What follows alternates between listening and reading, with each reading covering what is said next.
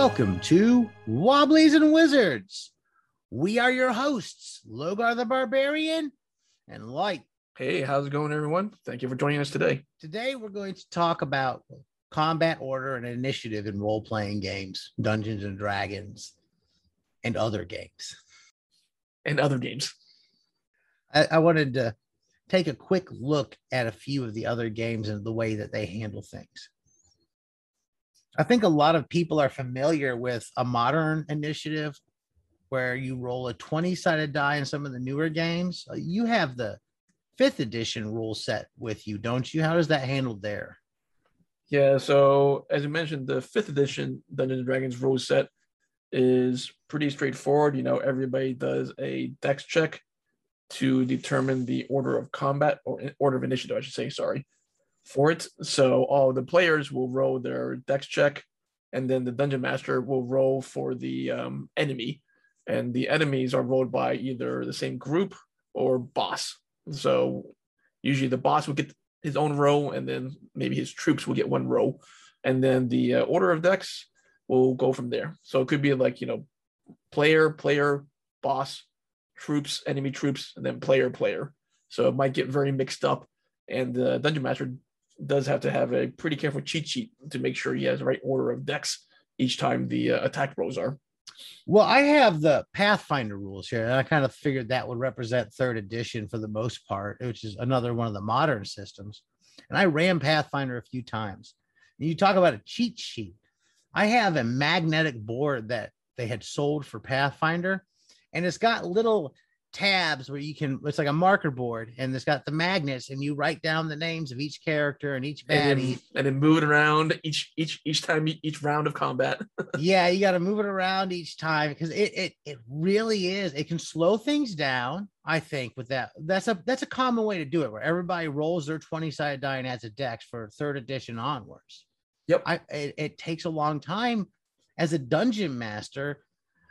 Even when I have that magnetic board, most of the group doesn't remember what order they're in. It's frustrating for me. It's frustrating, and it takes a lot of time because you spend more time trying to sort out your initiative than playing the game itself. So I personally find that that's just bogs things down. Yeah. And some people get into that. Here's one of the things. When you're playing like Pathfinder, that order of initiative and a lot of the combat, like you don't just have like, so the order of initiative is the order of combat. Because if you look at earlier editions and some of the retro clones, there's a different type of order of combat that isn't found in the initiative.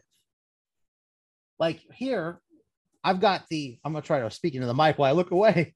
I've got the initiative and order of combat that's in the Swords and Wizardry book. You check for surprises, declare spells, determine initiative, then you do movement and missile fire first, and then melee combat. So missile fire comes out and I don't usually do that when we play. No, it gets overly complicated because, you know, if we're going by dex rolls or missile fire, then usually the rogue or thief is probably going to go first in action because they usually have the highest dex, and they're probably not going to engage in hand-to-hand melee, so they're probably going to be carrying the whatever short bow, blowgun type of thing as well too. But again, I feel like that just complicates the game because, as you mentioned, you know, when we're playing with like 10 people, it can get super complicated real fast. Yeah, it does. And when you're doing the initiative order from Swords and Wizardry, where you do like missile fire first, is far easier to figure out in game. Okay, who's doing a ranged attack, who's casting spells, and then you know who goes first. That's easier.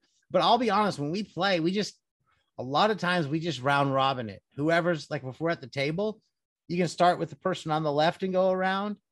Sometimes we've had a set order according to dex, but I find it just going down the row is easier than messing with that.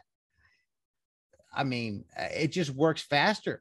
Now, if you're dealing with something like Pathfinder, it kind of breaks the game when you start doing stuff like that, because a lot of the uniqueness of characters lie in all these different, like, so in combat, you're getting like 2.5 actions, different types of actions that can occur. Whereas when we try to speed through combat with older ones, when we're playing, it's like, okay, you make your attack, next person make your attack. Yep. And it goes a lot quicker. It goes a lot quicker because, you know, like, take your action. Your action could be shooting a bow and arrow, or casting a spell, or running the cover, or picking your nose. I mean, it's whatever action you want to do. When you try to mix it up and it gets so complicated, I mean, I feel like that you lose a lot of that group cohesiveness. It becomes to the point of like, oh, I'm just waiting for my turn to go do my thing. Yeah. I much prefer the older style. Just take your action. Yeah, I like that too. We do that a lot in most of our games. Now we played Forbidden Lands, and that has a different type of initiative as well. We tried that out, and the way that works is you have a deck of cards, just 1 through 10, and everybody pulls. So there's no initiative tie. You just have whatever order you pull. I felt that took longer still trying to keep in order. I had to sit there and write everybody's name in order, just like with the little magnetic pad. I could have brought that out, but I still have to write them all down and move them around every turn. Yeah, you still got to keep track of what each person drew, and it can be different every round, right? Because you draw cards roll dice, draw cards, whatever it may be. Well, that depends too on what system and what rule set or house rules you have. Because some people, it'll be like some systems will be like, oh, hey, you roll initiative at the beginning of combat and you're stuck with that for every round. I think it's a lot funner, and we tend to roll every initiative round we go through. We make our attacks, and then we roll between us and the bad guys initiative again to see who goes. Yeah, it makes the game a lot smoother. I really don't see the advantage of individual unless, I don't know, someone's going to take like a special heroic action. They're going to go push the boulder to block the army from coming towards you. That might impact other players. But otherwise, yeah, individual also, it depends on what system you're playing, because the individual is in a more complex combat system like 3rd edition and Pathfinder and a lot of these newer ones. Individual initiative is kind of an integral part to a lot of the abilities and stuff. That it does take longer to solve and resolve combat. So it's just, at the end of the day, I think it depends on what system you're playing. I'm running Rifts, I ran Rifts forever in the 90s, and Palladium, Heroes Unlimited, and that's very individual initiative. And I did individual initiative for years. Never occurred to me to do group initiative. When I discovered that, I was like, hey, let's try doing this. This is going to save us a lot of time. Yeah, speed things along in the game quite a bit. Yeah, it really picked up combat, made combat less boring for me, and less boring, I think, for a lot of, especially players who don't really get into the more nuanced rules that are more complex. They seem to enjoy that a lot more. We're all working together as a group, Exactly. It should be a group thing, not an individual thing. We're fighting a group of enemies, trying to defeat a group of enemies. Now, some of that too comes out of my personal philosophical world views and stuff like that, and a little pinko sometimes. And I like the group dynamic and saying, hey, let's work together to accomplish this, as opposed to you're the individual just fighting on your own against others. And a lot of the times in game, I want to do things so that the group themselves works together cohesively. Well, we are playing cooperative games, so it's for the benefit of the party and the group. It's not for the individual as much. Yeah. I suspect some of these individual combat rules maybe came out of the whole video game, era. Mm-hmm. Yeah. Where, the video game, you're pretty much playing by yourself for the most part, right? So that makes a lot of sense. I never thought of that. And I've never been a video gamer. I've never played video games. I can't say I never did. I remember playing Frogger on the Frogger at the mall with my aunt. I played Tetris, and I have played a couple over the years, but I've never really owned them. I got into that's a sidetrack.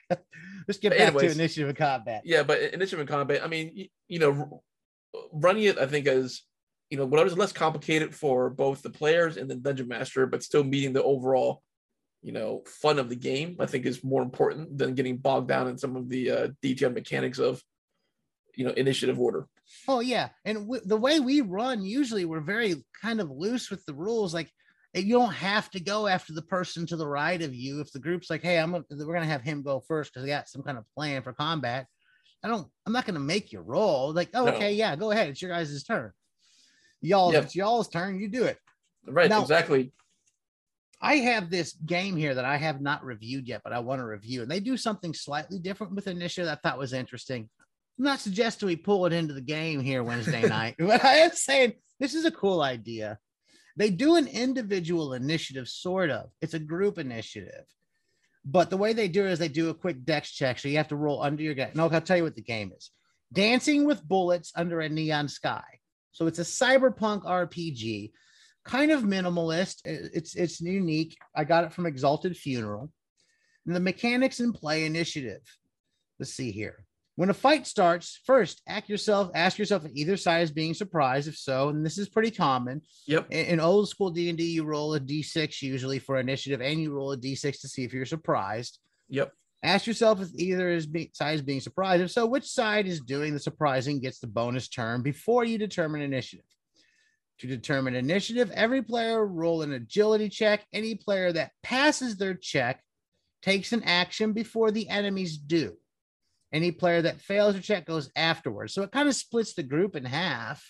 So everybody does a quick check, and the check's to roll under your ability. And those that make it get to go before the enemies, and those that don't make it go after. The enemies don't get a roll. You're not rolling against the DM. I thought that was an interesting approach. It's still a group approach, but it splits the group up. And I thought that was neat and interesting and worth at least mentioning. And people that like to toy around with systems, that's a fun thing to look at. The interesting thing is, I guess, with, let's say, mixed individual combat is, let's say you have a very powerful players party. In theory, if they got initiative, they could wipe out, I don't know, a group of goblins pretty easily without the goblins ever being able to strike back, right? So yeah. One of the fun things about goblins is they're really easy to kill, but if you swarm a party with a bunch of goblins, they can really mess you up. They can mess you up, yeah, for sure.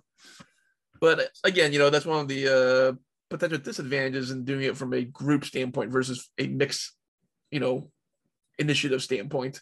Yeah, and those higher level, like higher powered games, yeah, you could easily, if they're doing it as a group, they go first, and a lot of the baddies aren't going to be able to get a strike off. There's going to be a pretty big slaughter, I'd imagine, in some of those. Yeah, exactly. But we've also incorporated some of the rules, I think, from Swords and Wizardry for simultaneous combat.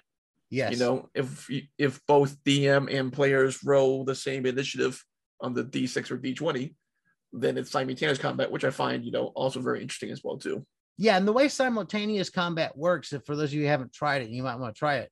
So we get a tie. We're not going to keep on rolling off. You roll, and you make your attack. If you kill that villain that you're fighting, that baddie, that orc or whatever, they still get to take their attack because it's simultaneous. It's simultaneous, yeah. So you're still going to take the damage if they land the attack. So if you're down on points and they're down on points, you can theoretically kill each other at the same time. Both be dead. So it's not like, oh, I got him, he's not going to attack me. No, there's a simultaneous attack happening. Right.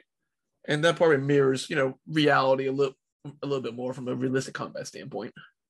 So that's about all we have time for today. I'd like to ask you all, if you've been listening and enjoying it, check out our Facebook page, Wobblies and Wizards.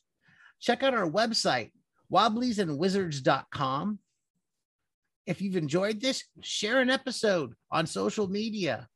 Follow us, give us a positive review wherever you're listening to this at, and keep those dice rolling. Hey, roll 20s on your initiative, Rose.